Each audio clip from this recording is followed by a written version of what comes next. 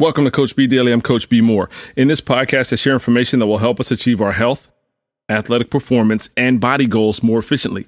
We get more done in less time, or more done in less effort.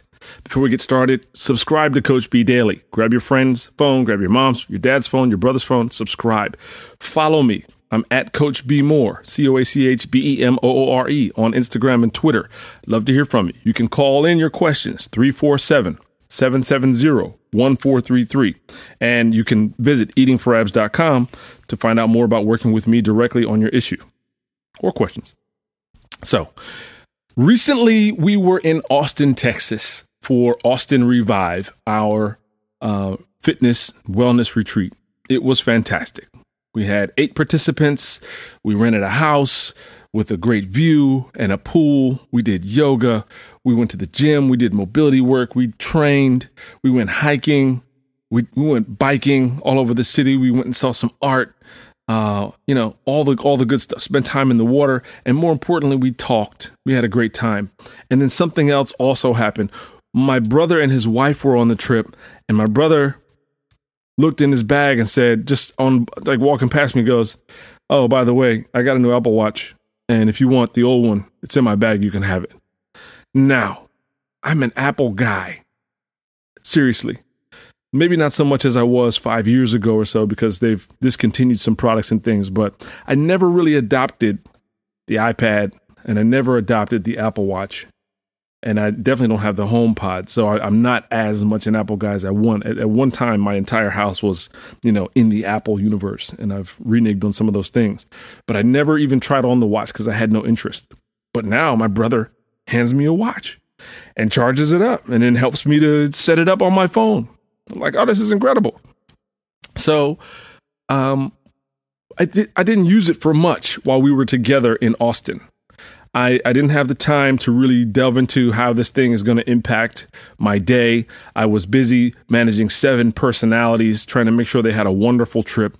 And I used it as a watch because I really like analog watches. So I used it as a watch, and it worked perfectly. It told me the time every time I looked at it. It's like, oh, whoa, look at the time. There it is. I have the time. And that's fantastic. It was great.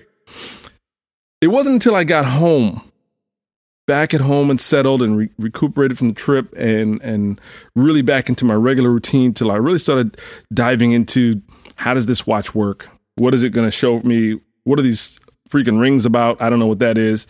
How do I charge it? What are the notifications? How does it work for me? And all that. And it was fantastic. It actually is pretty darn good. And that's my point today. There's a few quotes that always float around in my head, and sometimes I forget about them, and they always come back. So the other night, I found myself around 11:55 jogging back and forth between my living room front door and the back door of my house, back and forth and back and forth, until finally 11:59 came around. I said, "Screw it, I'm not going to get it. I'm going to bed." What was happening was, these rings on this watch, and I'm sure it's the same on your Garmin or on your Fitbit and all that stuff, it sets goals for how much time you're supposed to be moving in a given day. And I had not trained that day, which would have made everything much easier. I didn't go for a walk that day. I didn't ride my bike that day. I didn't lift, didn't do anything. Instead, I sat on a computer and I was typing all day and sending emails and recording podcasts and stuff like that. And I realized, shoot, I have not moved as much as this device says I'm supposed to be moving. I hadn't even set the goal. Apparently, the thing set itself. So I'm now jogging at midnight back and forth trying to hit this number. And that reminds me so much of a quote that is always been in the periphery of my brain. And that is, that which is measured improves. You see, the day before I got the watch, I went about my habits. I went about, whatever my habits are. I go to the gym X amount of times a week. I go for a bike ride or a swim or a walk X amount of times a week, or maybe I'll end up in the hallway doing some sandbag work and some Olympic ring stuff at the house. But, I'm often so focused on helping other people that sometimes I don't look directly at myself. And I might be I might be able to help 10 people today to work on something and do something better. But in the process of doing that, I'm doing that remotely. So I'm at my kitchen table typing or on phone calls.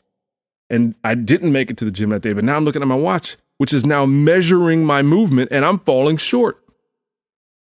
So in that sense, I want to take this time to, number one, thank my brother. Thank you, Russ, for the watch. It is fantastic for what it does for me. It allows me to tell time.